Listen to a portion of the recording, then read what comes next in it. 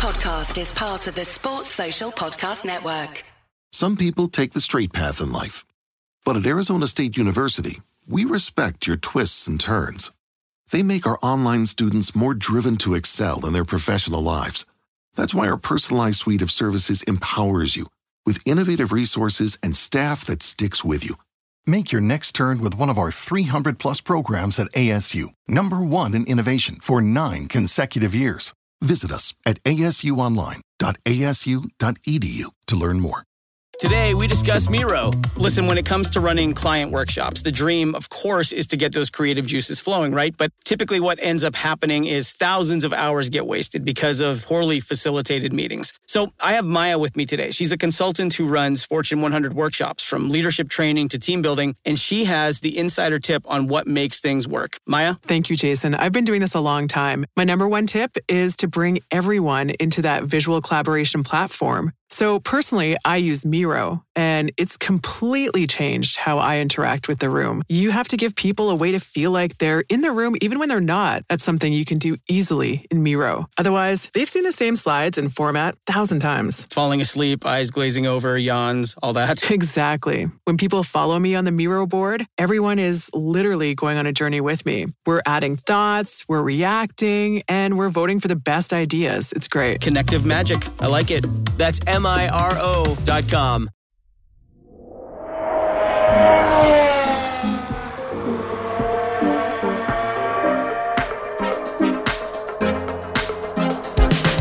Hello and welcome to Lakeside Drive.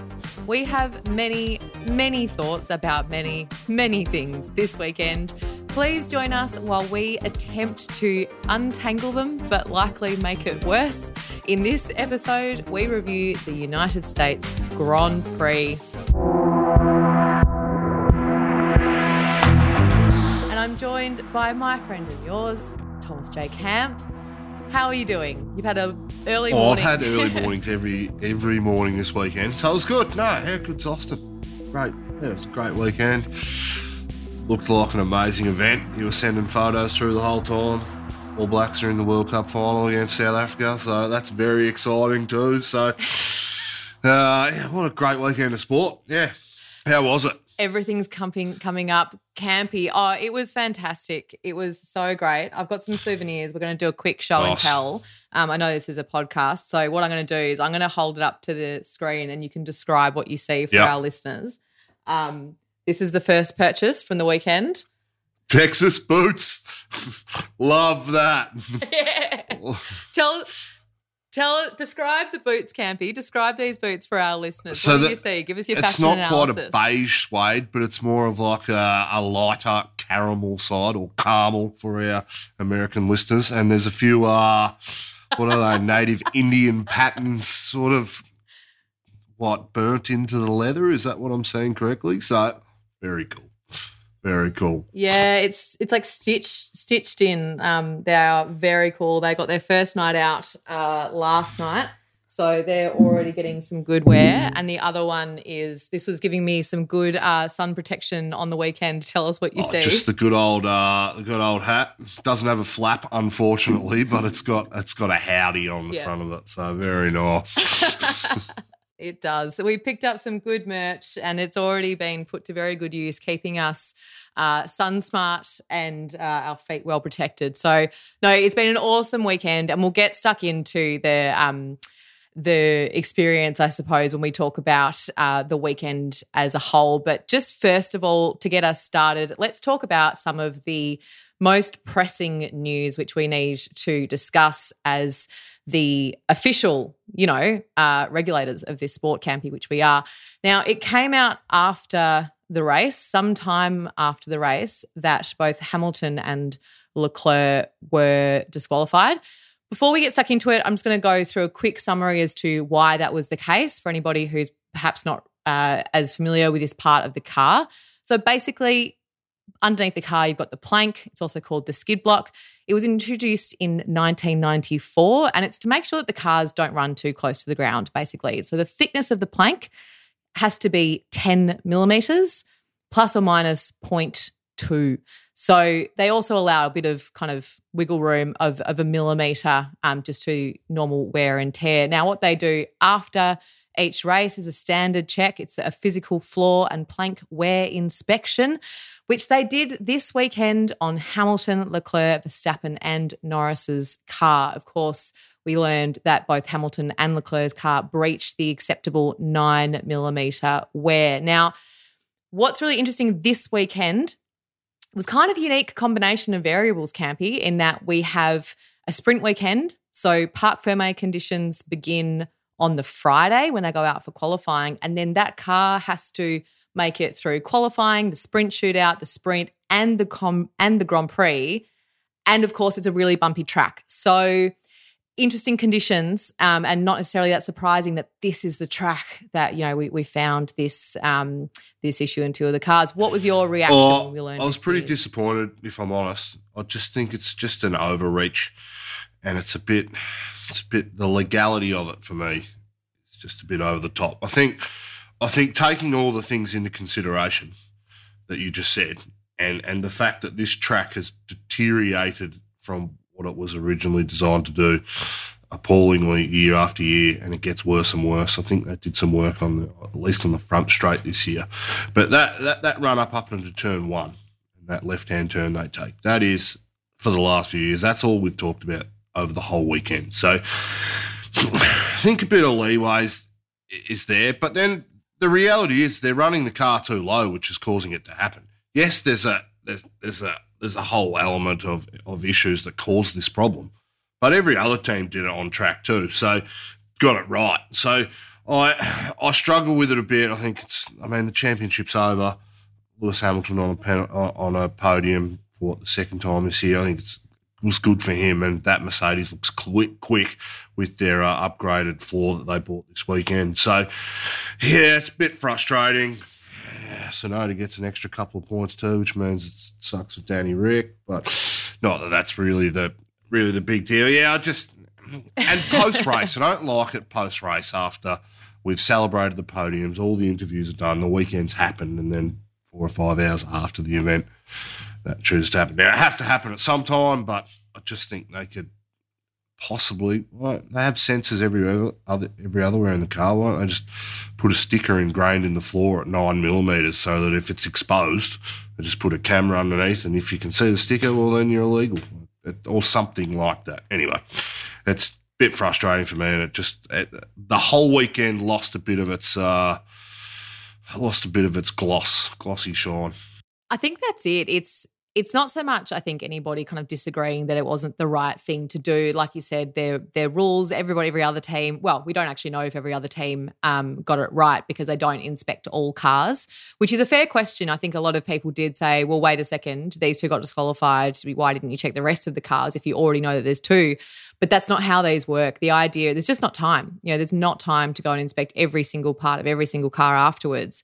The randomised checks is meant to be a deterrent in order to help the teams be motivated to get it right in terms of their setup being within the rules and regulations. I think, to your point, the issue that many of us people have with it is the experience impact, I suppose. And it was things like, you know, because there was a lot of crowd booing and this, that and the other, it was that idea of going, well, we booed for no reason. And poor Logan Sargent got his first point and there was no celebration for it. And where it could get interesting, I think, is because Mercedes in particular have really pointed to the track in terms of saying, you know, that's the reason why we had this issue here. So I think COTA might have to put their thinking beanies on and see what they can come up with to try and make sure it's a track that they keep wanting to go back to and to race at. We know that they put on a good show and the drivers like being there, but that's not always enough, especially when they are looking at different tracks over in the US. But I think overall, when it comes to being the governing body that we are, Campy, we can probably agree that it's frustrating but was the right thing to do. The other thing I just wanted to mention, we're not going to go into all details about F1 Academy in this episode. I'm going to do a full separate episode, so look out for that coming up and we'll look at the entire season. But we did have our first ever F1 Academy champion crowned. So Marta Garcia well done. And it was awesome. I'm not sure you can tell us how much you saw on the broadcast about this, but certainly for our perspective there, it felt like there was a really big turnout in terms of supporting that group, particularly from the Mercedes drivers actually, George Russell and Lewis Hamilton going down and supporting them in the F1 Academy paddock.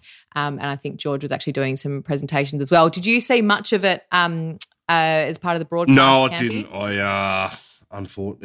It just didn't happen. I didn't watch a lot of the extras on the weekend. It was just, replays and stuff. So we've had our first kind of driver signing for next year with Bianca Bustamante, who's a Filipino driver. And so that was really exciting. We saw a lot of them interviewed on stage at the track with Lizzie McIntosh and Laura Winter. So they were getting lots of airtime when it came to opportunities to engage with the crowd and presenters. And I saw that they were on the post-race show as well. So great to see they did get some coverage, and we look forward to seeing all of their races being broadcast next year. But as I mentioned, we'll do a full episode and talk all about F1 Academy separately. Let's jump into our Discord comment of the week. And now it's time for the Discord comment of the week. The official Discord comment of the week, I'm going to let James allocate this one so he can feel included in this podcast still from afar while he continues to work on his recovery. He has said his comment of the week is from Ross, which is as follows. Zach Brown will will out how marketable he is to a certain demographic or whatever, and I will lose the will to live. Obviously referring to Lando Norris. very good.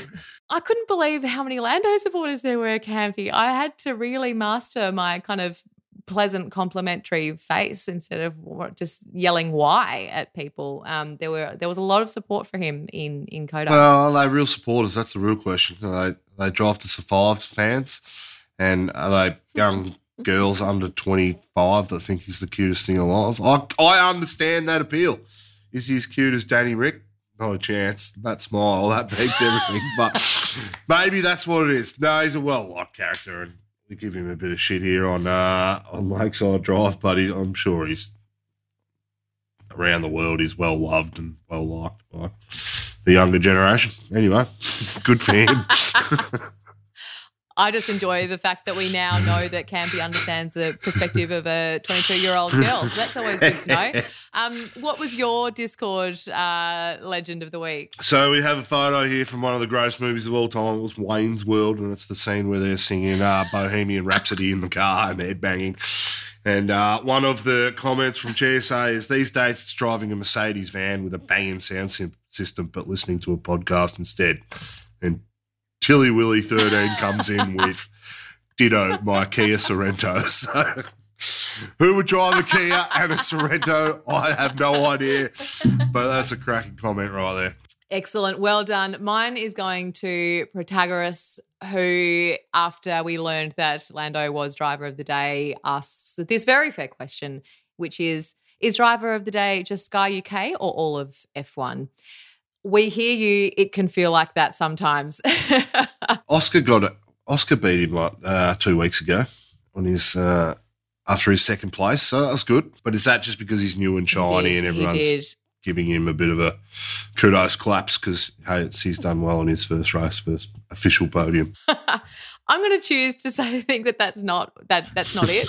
But although actually that does remind me of a funny comment that came out of Lando this weekend, because he was saying that Qatar was probably their biggest opportunity this year. I was like, oh, you mean Qatar where Oscar beat you?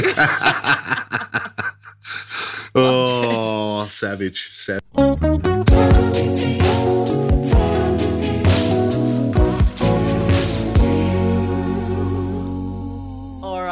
Let's get stuck into the weekend coverage, talking about broadcast. Now, I know you weren't able to watch as much potentially, and of course I wasn't watching the broadcast because we were there, but let's start with the anthem, Campy. Mixed reviews. It's a tough crowd. Give us your honest opinion as you slap your chest. I love the US anthem. That is, being in a Being in that country when they sing the anthem at absolutely everything, and how passionate and patriotic people are about their country, and particularly in that part of the world. I was genuinely got quite emotional when I was watching it, seeing all these people, because I wasn't a super patriotic guy but I came back and I was like, yeah, I need to love my country a bit more just because of that. So I dug the anthem. It was a bit like the Pump Goes Pop acoustic version CDs, compilations from back in the day. I thought it felt really good. The acoustic guitar was good. It had a good feel to it. It was nice and smooth. I can see why people didn't love it, but hey, I was into it. I loved it. It was the greatest anthem of all time for me. There were some comments suggesting that it was a little bit lullaby-esque, but luckily there was enough fireworks and helicopters to keep us awake, even if that was the effect that it had on you as a watcher and listener. Now, here's some of the comments from the Discord about the broadcast this weekend. We've got one comment here saying, for the love of Ricardo, could the TV director please show us an overtake from one of the dozens of cameras around the track rather than a garbage onboard view? Another comment says, the TV coverage for midfield and lower is woeful. That's literally where all the action is happening. The front of the pack is pretty much sorted and set and forget. What are your thoughts about what the viewing experience was like? Oh, I didn't watch, as I said earlier, I didn't watch a lot of the off-track stuff. But, yeah, it is frustrating now that Danny Rick is back on the grid, and unfortunately for us, he's driving in that bottom 10 most of the time.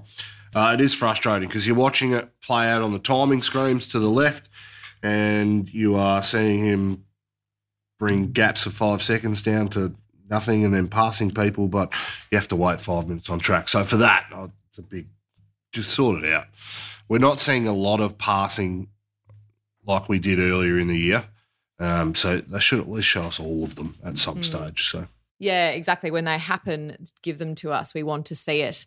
As much as we love the inevitability of Max driving off into the summer, even when he does have to work for it like he did this weekend, we want to see what's happening behind him. There's a few other things just in terms of this weekend that I thought I would share in terms of the on-track experience or the on-location experience. The first one, and this is going to be on behalf of James again, is the lack of flyover. Now, we were there and we were watching this skydiver come down with a giant American flag. I'm like, oh, that's really cool. That's excellent.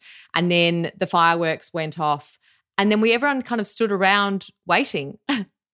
And then a couple more fireworks went off, at which point there was a helicopter directly above them, and the entire crowd around us literally just had their heart in their mouth, and there is absolutely no way that helicopter knew they were about to happen, and you watched him suddenly try and get out of there. It was near catastrophe. But then we all stood around waiting. I was like, where are my jets?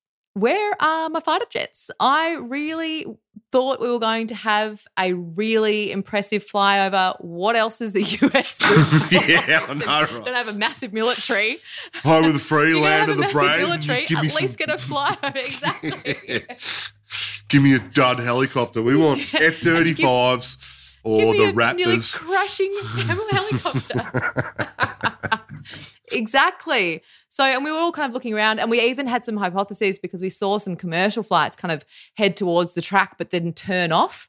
I was like, oh, yeah, they must have cleared, this is a no-fly zone, and everyone was kind of waiting for it. And then, you're watching your clock tick by and you go, no, there's not enough time now.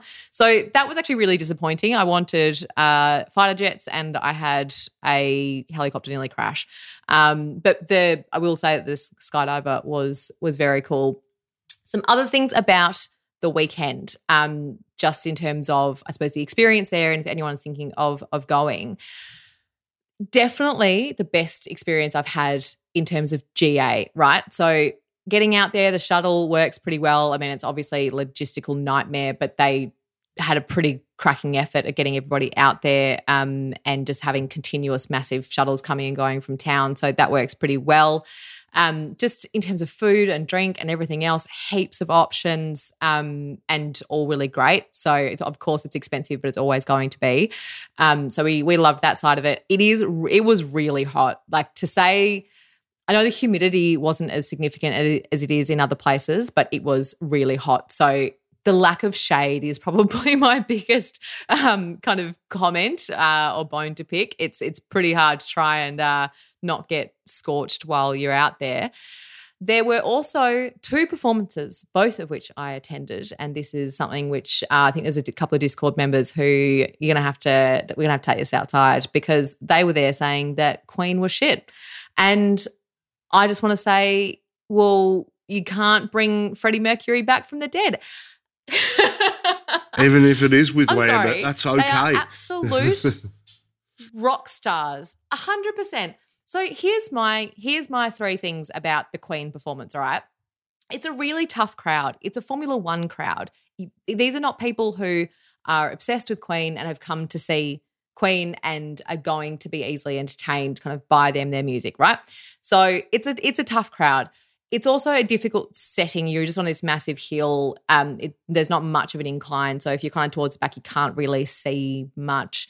So it's not like it's great open space, fits lots of people, but it's not great in terms of, I suppose, the viewing experience.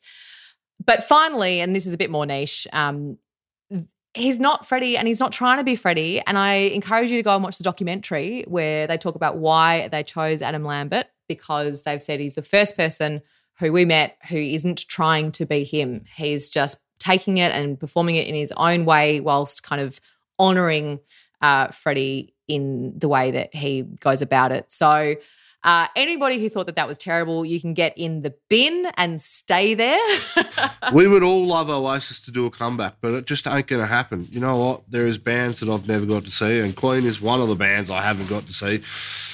And I don't care if it's with Mercury or not. Mercury was gone before I was born. So the reality is I was never going to see it. So any opportunity to see a behemoth of the music industry like that, bring it on. Now, did you get into town to see Stapleton? I did not. Oh. I did not see him, but I am wearing my Chris Stapleton T-shirt.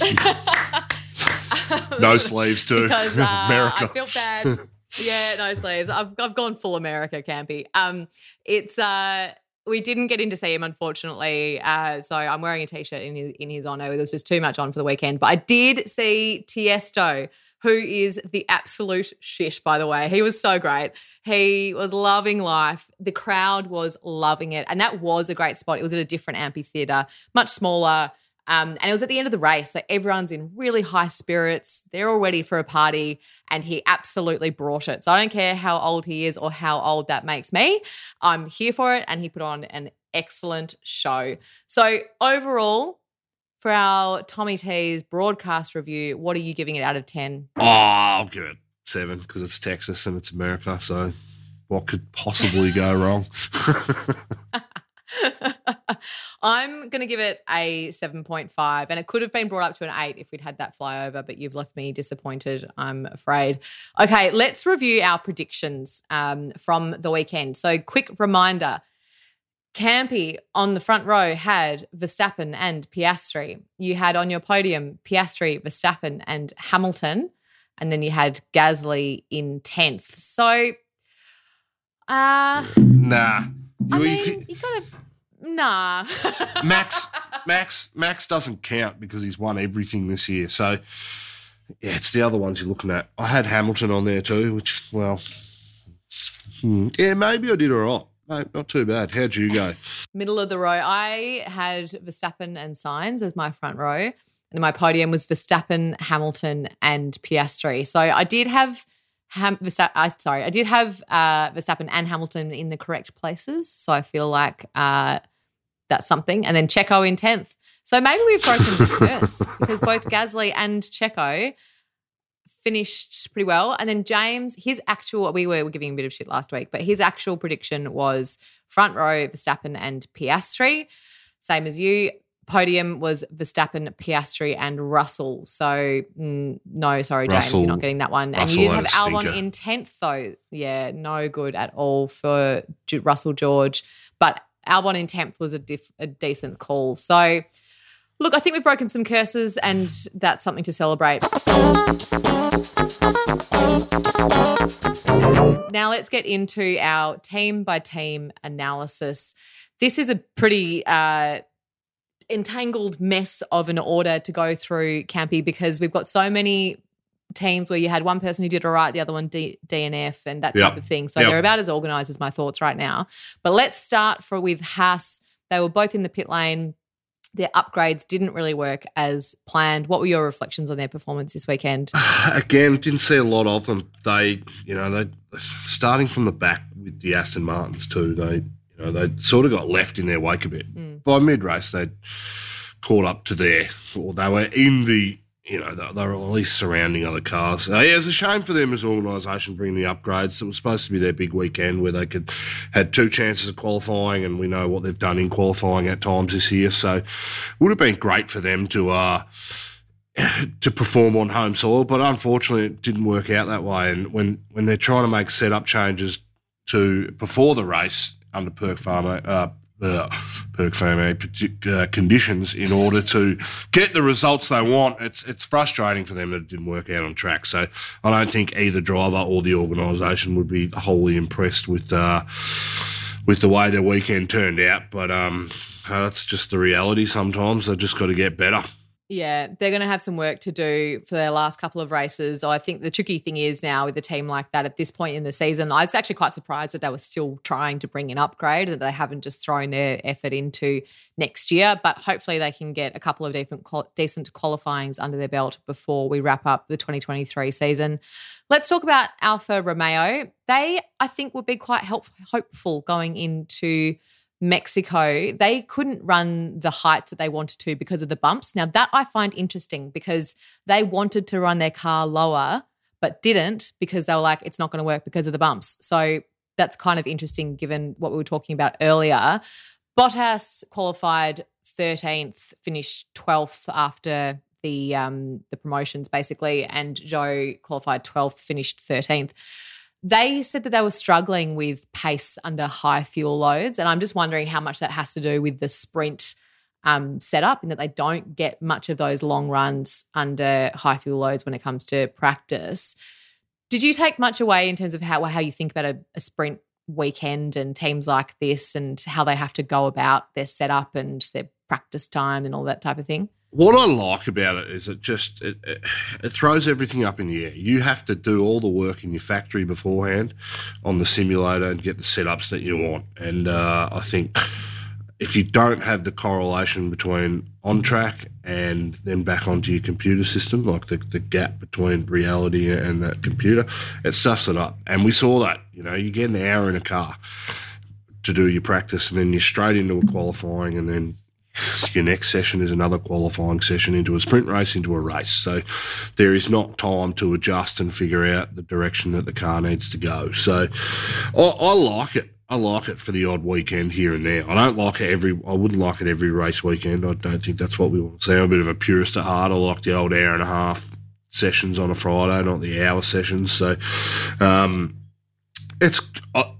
think it's good every now and then. 2 or 3 times a year, that's fine. We can have a sprint race weekend, but every weekend I don't like it. But unfortunately, it just doesn't work out for some teams when they get it horribly wrong. Alpha were good this weekend in the sense that in the sprint race, Joe looks like he had some pace. He's making some passes. I think he's in the points at one stage. He was 10th and he was trying to get up into 8th or something like, I can't remember. But yeah, they were good. I think they would have wanted a bit more out of the car, but it's interesting that they make the ride of their car higher, because with a car that has ground effect, and the whole idea of it is the lower you get, the suction, that's how you create the suction to the floor and the downforce.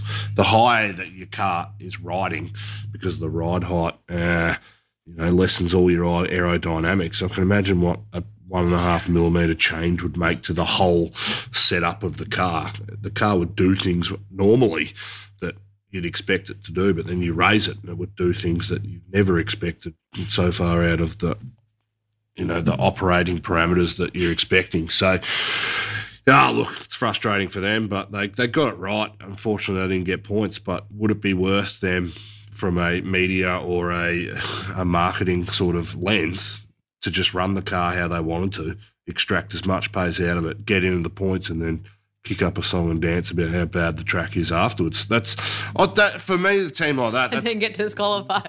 Yeah. That's how you play it.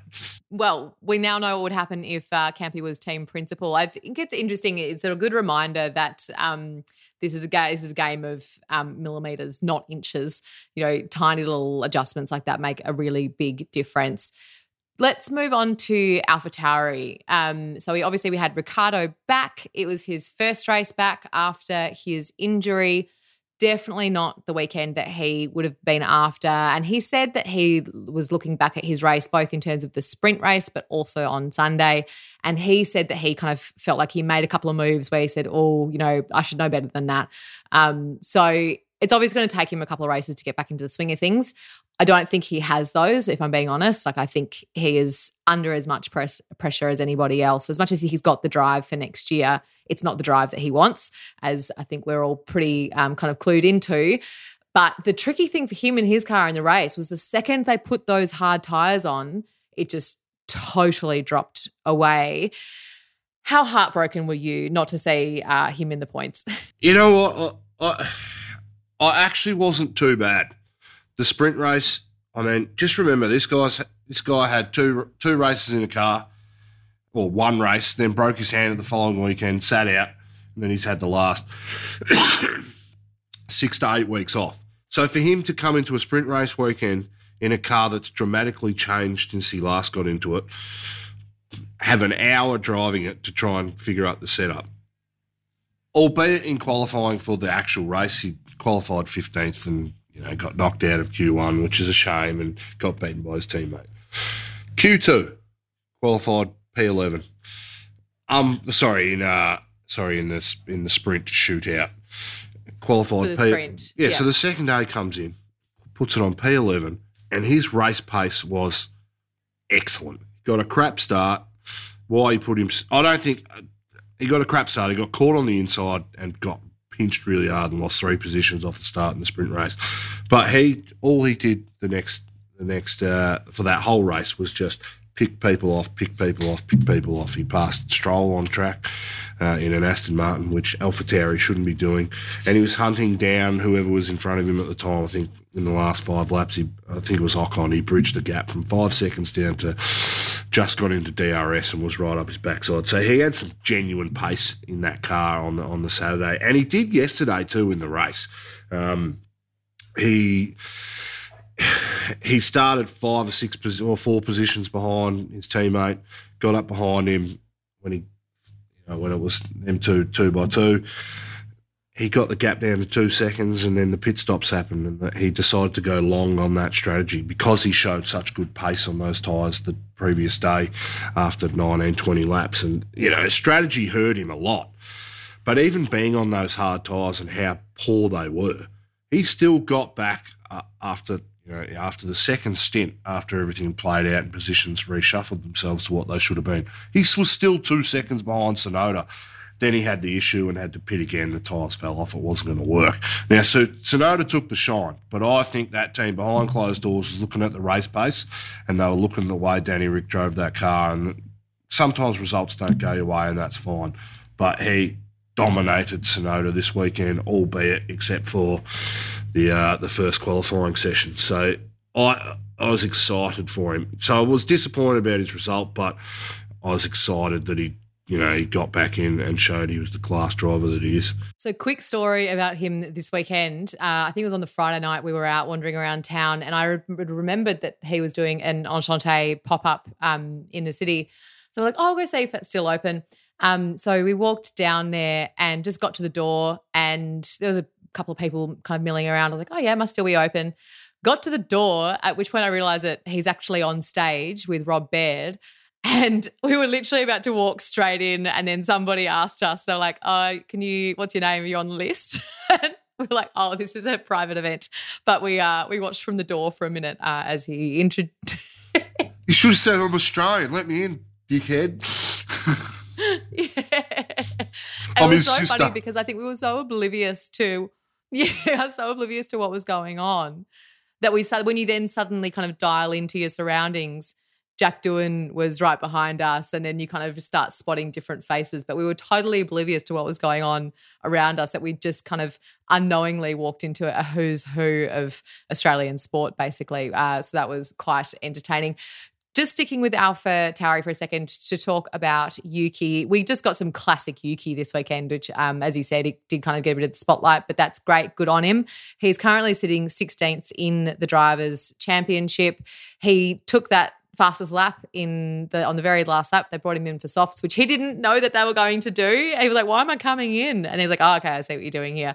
So that was great. And on you, Yuki, we love seeing you doing well. And he's also really respectful of his teammates, always has been, which is something that I really like to see. And what did he finish in the end? 7th or 8th in the end? 8th. Yeah, so he got what? 8th after being promoted. Yeah, so he got 6 points in the end. Jeez. He did have a good weekend, and the car, I think, showed some pace. The fact that he could pit with 2 laps to go and still have a pit stops gap to the teams behind him shows that car has definitely moved forward since the mid-season break. Yep. Good to see. We love it. Aston Martin, tricky weekend for them. So they both started from the pit lane because basically they, after making massive changes, which they just decided that they had to do, and they said it felt much better after they had made those changes. So probably a good decision from them. Difficult weekend, but that was the right call, especially when you see, for example, Stroll's improvement. So he started from the pit lane, finished in 9th, was promoted to 7th, which is good to see. You know, you've got to make difficult decisions on a weekend like this, and that's one of them, and it looks like it paid off for them. Pretty devastating for Alonso to see him have to retire. He had floor damage after they had made that decision, and he felt like they were going to have decent pace with the changes that they had made. What were your thoughts for Aston Martin generally this weekend? Yeah, it was a good move to start from the pit because they both got knocked out of Q3, so in that first qualifying session on Friday. So, you know, they bought some upgrades to the car and they got on track, and they really didn't correlate anything to what they thought it was going to be. So they had to make some decisions. They'll be going back to the drawing board for the next race in Mexico and trying to figure out what happened off track and in their simulations and their data. So, but again, you need time to put these things on cars and really understand how they're affecting the car as a whole too.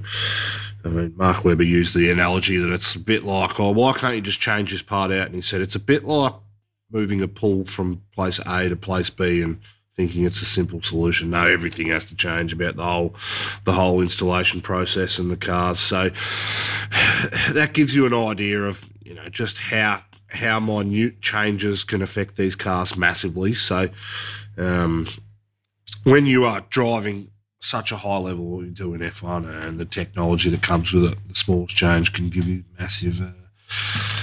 massive increases or decreases in your overall speed, car feeling, durability, wear on tyres, etc., etc. So, yeah, they got it wrong this weekend, but it was probably a good weekend for Stroll to fight back and do a good job. But so he should be in that car. That car should have a base standard, which if he starts from the pit anywhere, he should generally break back into the top 10. So is it a thumbs up for him and the result? It probably looks better because he gained those extra 2 positions because of the DQs. But, yeah, we'll see. We don't need to talk about Stroll anymore, do we? His dad came out and defended him this week, as all good fathers should.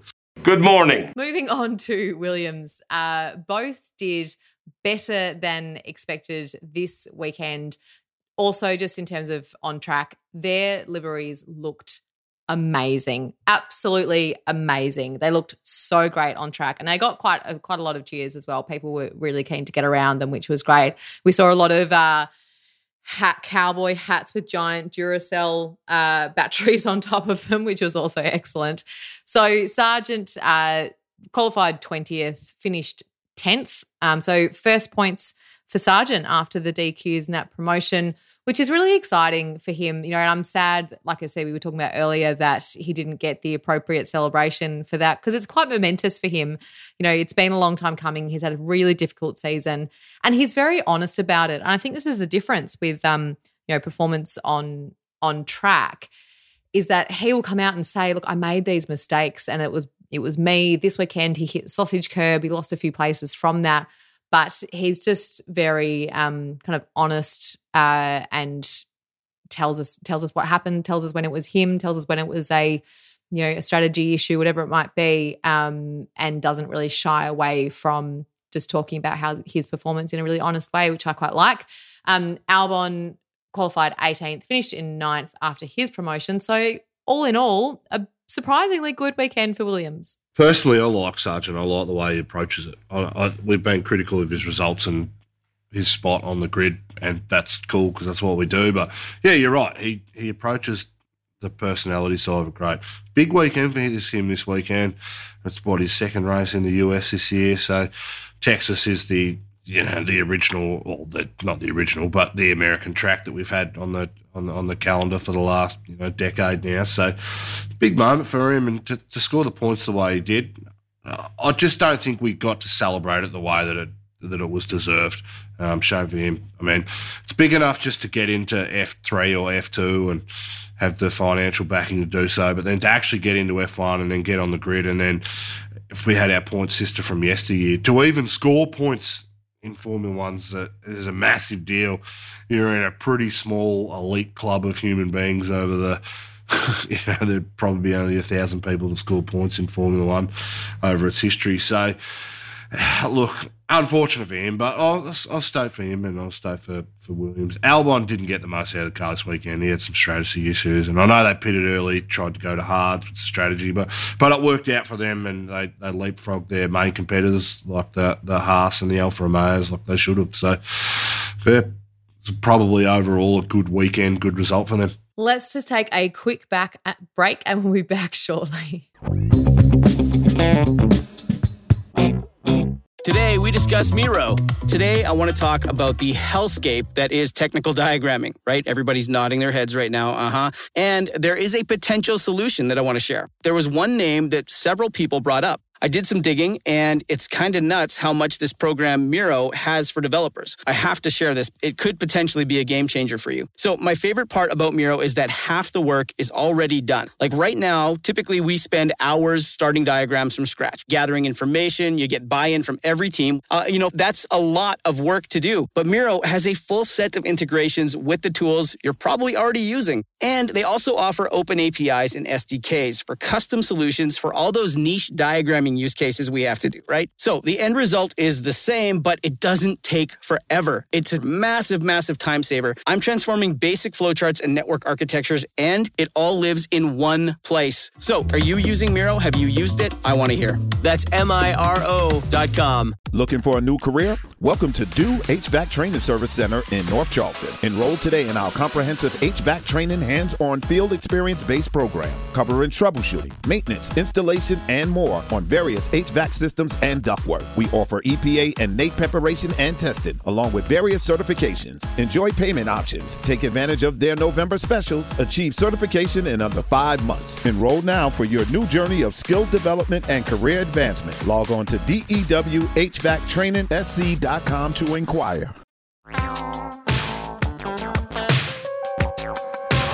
And we're back. Let's get stuck in talking about Alpine. So we had a 6th place and a DNF, yet another one for the Alpines this weekend. So Ocon now has the highest number of DNFs this season, and he had contact with Oscar, which saw him out of the race. But so a great qualifying effort from both these cars. I'm going to hand this one over to you, Campy. Off you go. Fucking Ocon, seriously.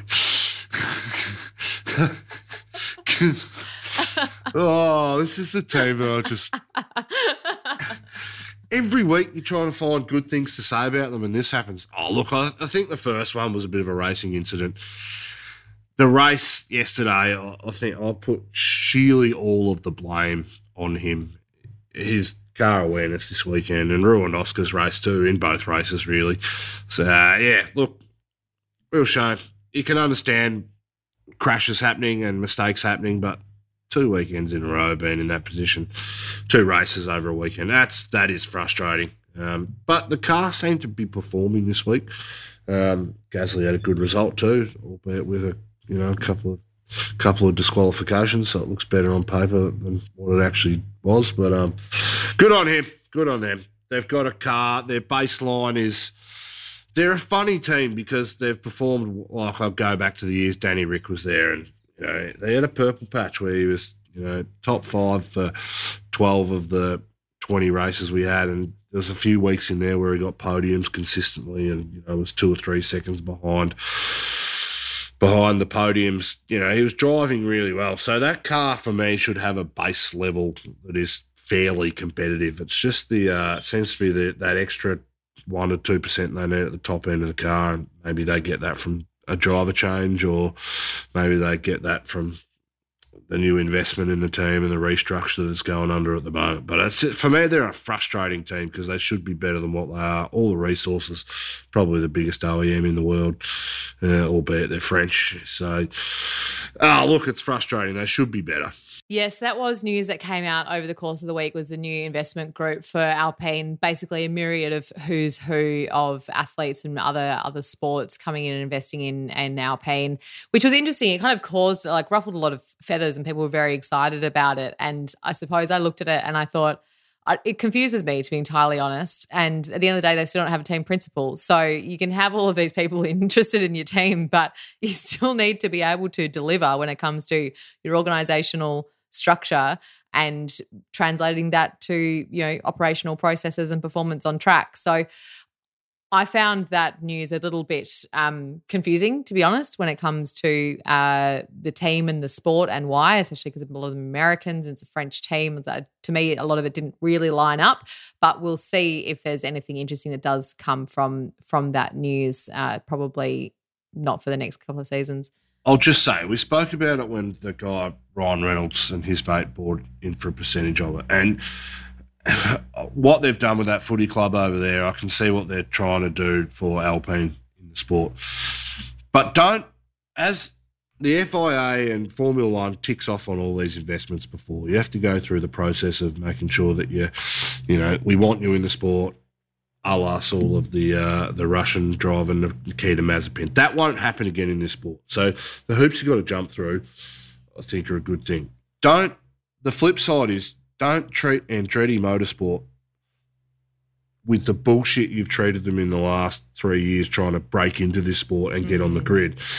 And then rush these decisions through about the personnel that are allowed to invest in Alpine. I don't like it. It's not a good look because Andretti is a motorsport. It's got a long history, particularly in America. It's got success in every category that it's ever run. It's got massive junior programs, massive developments for motorsport as a whole, but yet he's made to jump through hoops that just are seemingly impossible. I don't like it. So sort that out, F1. Yeah, it's an interesting one because it's, especially with them, they've shown their kind of commitment and dedication, obviously, to motorsport through their years and years in what they're doing in other categories. And I think the thing that I get concerned about sometimes, particularly at the moment with F1, when you see those types of characters coming in as we have with Alpine investors, is that you get that sense of looking for the next shiny thing. And so how long is that commitment going to last? How dedicated are you actually? I mean, you'd hope that it's a bit, given what I'm sure will be a lot of money that they're putting in, but there isn't that kind of, I suppose, historical demonstration of interest in the sport, interest in trying to make it progress. They're not people who you see on the grid walk, weekend in, weekend out, because they're loving the sport like you do with people like David Beckham and Patrick Dempsey.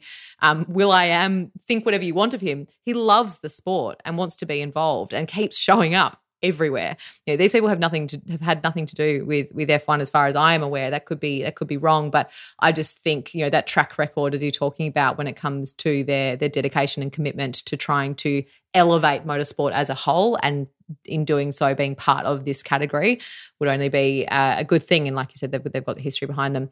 All right, let's move on to Ferrari. So we had just some more heartbreak, as though they couldn't have any more. Leclerc putting it on pole. He thought that he had been disqualified, or he'd had his lap time deleted for track limits. Turns out that was for Max Verstappen. He didn't have a great strategy this weekend, and he dropped behind Lando Norris into 7th in the Drivers' Championship as a result of this weekend. Sainz qualified 4th, finished, 3rd actually, I think now after the DQ. So back on the podium. I think that makes my prediction a bit more solid. I thought that he might do pole this weekend. He managed his tyres really well, though, and it's not something we often say about Ferrari. He seemed to have a really solid race in comparison to Leclerc, which just felt a little bit more fragile in terms of how they were going about things. Anything shocking for you this weekend with the two drivers from Ferrari? Well, look, Leclerc, for me, if we take the last 7 or 8 races, for me, something's happened to him in the car, and I'm not sure what it is. It's totally right. That word's the best word. Fragile. We know what he can do. We know he can perform, and we know he's a world-class driver. But he's been put under pressure by Carlos, and Carlos has got some results over him. Seemingly, things have shifted in the direction that we're probably pushing towards Leclerc getting another big contract extension, and Ferrari backing him for the next 4 or 5 years to get them the world championship. I think that tide's changed a bit, and I think we've seen that in the way of the bit of the driving. Leclerc's had some races where he's been absolutely nowhere. But he wasn't nowhere this weekend. Still relatively close, but Carlos is definitely getting the better of his teammate at the moment, and I think that pressure I think this is the first time in Leclerc's career, really, where that pressure is starting to show on his on-track performances. And we know he wants it, but he's just trying too hard. Carlos has always been great on his tyres.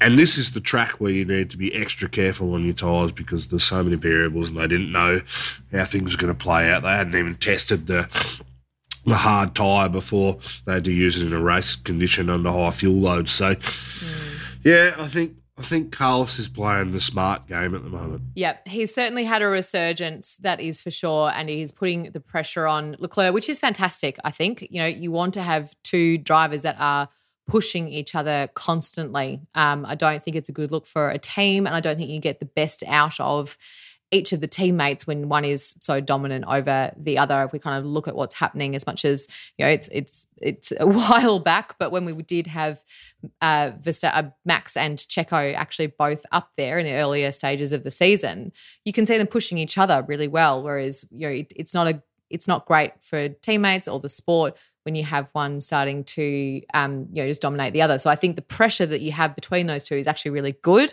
It's just about how they're going to manage it within the team. And like you said, Leclerc, there's just something potentially they need to look at this weekend. But like you said, he wasn't nowhere. Would have finished 6th had his result stood. Moving on to McLaren, heartbreak for our boy Campy. He is sitting 9th in the Drivers' Championship at the moment. But this weekend was just not to be for him. Yeah, he was at 2/10 off his teammate, which is where he's probably been at the start of the year. It's hard though. He's never raced this track before, first time on it. We saw that he went to Japan, and you know everyone's going, "This is the first time he's driven at this track." Excellent. This was one of those weekends. It was. I don't think it was a rookie weekend because he still performed excellently and he still put the car in positions that we expect him to be, and at times he was up the front, you know, putting laps together that suggested, you know, this kid's got the talent, but he didn't put it all together. And he himself, he approached it, he said, yeah, look, it's not my greatest weekend, I struggled to get on top of it. Obviously incidents on the first laps of each race suffered him, you know, the results suffered accordingly, but he'll take that one in his stride. It's a learning opportunity for him, the whole experience. You know, he's got to have all these good and bad, up and down weekends. You're going to get that from a rookie, and a lot of it, some of it's not his fault, but some of it was his fault too. He wasn't extracting the pace out of the car that we know he's capable of. But that'll come with experience, and Oscar's a kid that doesn't make the same mistakes twice. He genuinely learns things from every race weekend. And so going into Mexico, he'll be great. He's not raced there either, but it's another learning experience. He'll, you know, hopefully gets on track and does what we know he can do. I think he's got a great mentor in Webber. Webber was known as the guy to set up cars and build cars from scratch. Look what happened with that Red Bull. So I think more than just a manager, I think Webber will be helping him off garage and the mentorship off track and talking to engineers and getting the best out of cars, learning the terminologies and the language that go with it, but how to explain what's happening in the car, on track, off track. Look, the future's bright for Oscar. We don't need to worry about this weekend. Be a footnote in his Formula One history. By the time he finishes, he'll be a multi-time world champion, and we'll go from there. So yeah, look, I'm not too fussed about it. His teammate Lando Norris started second, finished third, but then promoted to second. He had a great start. He was leading this race for a while. He had some battles with Max about halfway through the race, but that was to me just evidence that you just can't hold off Max in a Red Bull. Like, it looked good for a couple of corners, but there's just no way that he can hold him off. No one can. This is his fourth successive podium, so he's on a bit of a streak. And look, whatever like we said, we've all got a little bit of a pain in our hearts still because of Daniel Ricciardo, but you can't say this wasn't a good weekend from him, and he's getting some really good results recently. Yep. And I'm shocked that McLaren turned it around the way they did. We'd heard about when that car had the aerodynamics of a fridge at the start of the year, couldn't do anything on low speed, medium speed or high speed tracks and corners. They always talked about from the start of the year, we got this update that's coming. It's going to be painful until then. We're all going, this is the marketing team coming out. You can't polish a turd, blah, blah. But it actually came and they got results straight away.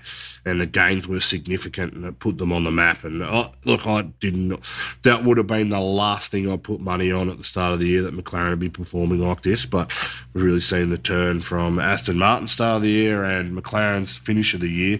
They are polar opposites they're polar opposites compared to where we thought they would be at the start of the year. So, good on them. Zach Brown, still off him, but he's done well. It's also a good reminder, I suppose, next year, maybe when we are getting into, our fourth or fifth race of the season, to look back on this and you just see how many different directions it could go in. You have those teams that kind of don't really go anywhere. They have a bit of a meh season, and then you have others who go really strongly in a positive direction, others who seem to go backwards with their upgrades. So we can think about this moment next year when we start looking at who's coming out of the gates well in the 2024 season. Let's talk about Mercedes. I was cheering on Hamilton and it felt really weird, but there was just something about seeing him back up the top really confidently in a car that had great pace over the whole weekend, and it felt right to say it that way, I suppose. He had that really slow pit stop, so he put him out behind Lando, which was obviously really frustrating for him, but regained second place. Not until lap 49, though, he really had to work for it, and there was some exciting few corners just before where I could see, unfortunately, but we could hear the crowd. They'd tried for a one-stop. Unfortunately, it didn't work out for them, so they just had to adapt. Which they did well overall, but that disqualification is going to hurt Hamilton badly in his effort to try and knock Sergio Perez off second in the Drivers' Championship. I just think it's good for the sport when someone like Hamilton is doing well and up there and challenging for podiums. There's just something about, I think, the competitive spirit that you get. And we really felt it in the crowd. People were really supportive of him. And that was something that I wouldn't say it necessarily surprised me, but you just suddenly realize how much each one of these drivers contribute to the sport and the competitive nature of what we're watching. Russell had a struggle this weekend. He kind of did all right. But Toto said afterwards he didn't feel right in this car. Yeah, look, I mean, the upgrade that Mercedes bought clearly worked. And as an organisation, you would expect that from the last decade they've had in this sport, that they're the cream of the crop, and they can integrate these upgrades into cars. We know that over the last couple of years that their design philosophy, they've been pretty pig-headed about this is the right way to go. But as soon as they've cut it, they've moved on to what everybody else has done. The design philosophy in the car, this car will get quick and it'll only get quicker. I would hope we see another Red Bull Mercedes fight like we did in 2021 next year I just think for the sport it'll be great. But Mercedes are back. I think they are. We will see this car get better and better. But the gap to Red Bull could be too big next year because we know how much Red Bull have not invested this year and are focusing on next year. But, yeah, you're right about Hamilton. He's great around this track and he loves this place. He's won here 6 or 7 times, I think. So, albeit in a car that was dominating, he does genuinely like this. And these are the weekends that Lewis performs. And when he performs on this level and then goes on a run of 4 or 5 races like that, that's when we start to question whether Russell is really up to it, because we'll go to Mexico and Lewis loves that track too. If Lewis does this 3 or 4 races in a row, we're going to be like, geez, what's wrong with Russell? And I think Russell is more competent than Lewis's teammates over the last few years have been, but it's hard for a driver too once he's getting consistently beaten down. Now Russell's been fairly competitive with Hamilton over their time as teammates together, and 1 lap pace he's better than Hamilton over 1 lap. But it's that when Lewis is actually racing for something and racing for results, it's a different story. Absolutely. He is an absolute hunter when it comes to being out of position and making an incredible race for those who are watching. So great to see him back up the top again. Finally, we'll talk about Red Bull. So Verstappen out of place in 6th after a lap time deleted in qualifying, but of course he did, finished in 1st. Perez qualified 9th, was in 5th, but promoted to 3rd after the DQs. A good weekend for Perez, generally speaking, despite the fact that he was not happy with his setup. He was struggling on the hards, but still now, up in 4th place. And after, like I said, after the DQs, that goes a long way when it comes to the Drivers' Championships. How are you feeling about Perez at the moment, Campy? Dead man walking at the moment. He is done. I said he is done. I said last week he needs to be within 3/10 of max in qualifying, and he needs to be on a podium every race. The fact that he comes in, and yes, I know the car hasn't been as quick as it has been, but when your teammate's winning and the way that he's winning for the last all season, basically, for him to not be an absolute shoo-in for 2nd place is completely wrong. So, yeah, he's a dead man walking. Well, there's some big issues and rumours of issues in Red Bull at the moment too. So, I think that may throw a bit of the spanner in the works. Danny Rick getting into the senior team again moving forward. So I think Christian Horner's very much in Danny Rick's corner, but there is some tensions rumoured to be within that organisation between Helmut Marko and Christian Horner about the direction of the team moving forward. We know Dietrich Mateschitz passed away about a year and a bit ago now. So we know the Red Bull organisation has not been as loving and friendly to Red Bull as a team moving forward. And I think the power struggle is in who has ownership or the rights to this team moving forward, and who can read the bet, who can get the most amount of money for the team to be its sole principal, a bit like a Toto Wolff and how he controls Mercedes. So that's where the tension will be. And it sounds like Max has backed Helmut Marko in. So, I think those tensions could be coming to fruition. Now, if Helmut Marko gets control of that team, Sergio Perez is gone, snap of a finger, see you later, and they'll bring someone else in. It'll be a struggle for Danny Rick to get into that team before it happens. But I think there's a bit more to play out in this story, ownership of the team and direction and stuff, so it won't happen overnight. It might be a bit of a slow burn. Yeah, it's an interesting one because obviously they're in such a strong position on track, but it does feel like there is a little bit of kind of trouble in the water perhaps, and you never know how that is going to translate to performance as well as the decisions that guide it. So watch this space potentially. But Perez, hopefully after a reasonable weekend, feels good about going, of course, into his home race in Mexico next weekend. I met some Checo supporters this weekend, and there were a lot of them, but there were some in particular who were very passionate. So it was great to meet them, and they're following him around the world, and they just, in their heart of hearts, adore him. And what was really interesting is that for many of the Checo supporters that we chatted to, they they love Checo, but not at the expense of anybody else. They weren't dissing all the other drivers. They just love Checo. And it's interesting because, of course, it was Mexico where we got all the booing last year. So that's maybe not the en masse reflection of the fans, but certainly the ones that we met were very passionate. Max, not too much to say here except for the fact that he had to work for it, which I think is, we kind of like seeing it because it's just a little bit less predictable perhaps in terms of what we'll see on track, and of course gives us some great racing. He had a slow pit stop as well, which nearly put a spanner in the works, but still came out in front of Norris and had some brake issues all weekend, and so was having to look after the tyres in a way that he doesn't usually have to. He had to work quite differently by the sounds of things. Yeah, he was pretty frustrated during the race, actually. He said they just feel nothing like they did yesterday, carried on a bit like a child when he's in the lead of a race. But I wonder too how much of it is just he has to show up and he's got to compete and he's got to race. He's sewn up the World Championship. I wonder how much they're just sort of giving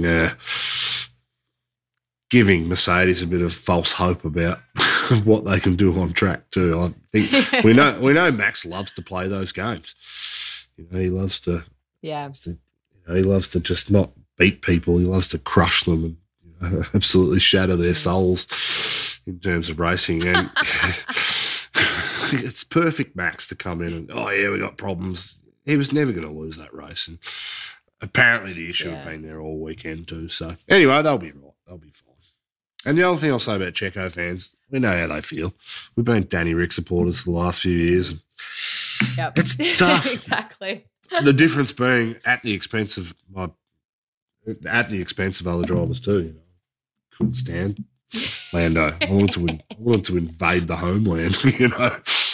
We are nowhere near as gracious, that is for sure. Campy, tell me, who was your driver of the day? Oh, good question. Gonna have to give it to Hamilton. I don't think we've seen a drive like that from him this year. A whole weekend too. Sprint race, he had some pace and he was excited. It was about 5 or 6 laps there. He's within 2 seconds of Max and holding it. And I think Hamilton. Yeah, I'll give it to him. I'm really glad that you've checked the run sheet then, because you'll see that I've given it to Hamilton as well. Oh, did you? For those exact reasons, because it was a great drive. We saw a bit of Hamilton of old, and I think, like I said earlier, I think it's really good for the sport. But to keep things interesting, I am going to then I'll give it to Yuki. After he nabbed fastest lap at the end, he had a great race, nice little points haul, which he should be happy about. That is our team-by-team analysis for this week. Next week, we go to Mexico, followed by Brazil, United States again to Las Vegas. I can't wait to see what trash show that is going to be. And then Abu Dhabi at the very end, of course. Thanks for joining me, Campy. We've still got a few episodes left, and hopefully we'll get our boy James back very soon. Final reflections of Circuit of the Americas. Look, the greatest country in the world, isn't it? Texas. It's a great place, great atmosphere. It looked like fun. I was jealous I wasn't there with you. So next year, maybe next year. So look, it's an event, and it seems like every year this race gets bigger and better. And all the off-track as an event and all the things going on around it. It's, I think it'll be another jewel in the crown as an event moving forward, and everything in Texas is bigger, and I'm all about that. So bigger trucks, bigger flags, and it's great. All right, thank you for joining me, and thank you listeners for joining us as well. If you want to support the show, you can head on over to our website and join our Patreon. Link is there. You could also pick up some merch, and of course our YouTube. We are chasing 1,000 subscribers. Hopefully by the time James gets back, we'll have hit that, so we can say that it was basically you and me, Campy, because I think that's obviously the logic that we can apply there. And you can also find us, of course, on Instagram. Thanks so much, and we'll see you next weekend.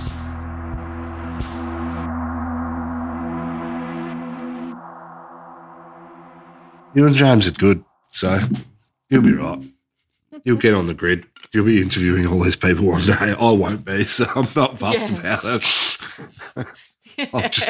I'll just say everything you want. Okay, here's how Miro works. See, it's amazing. What's everyone doing at David's desk? Ever since marketing started using Miro's collaborative online whiteboard, he thinks all our other teams should sign up. Why?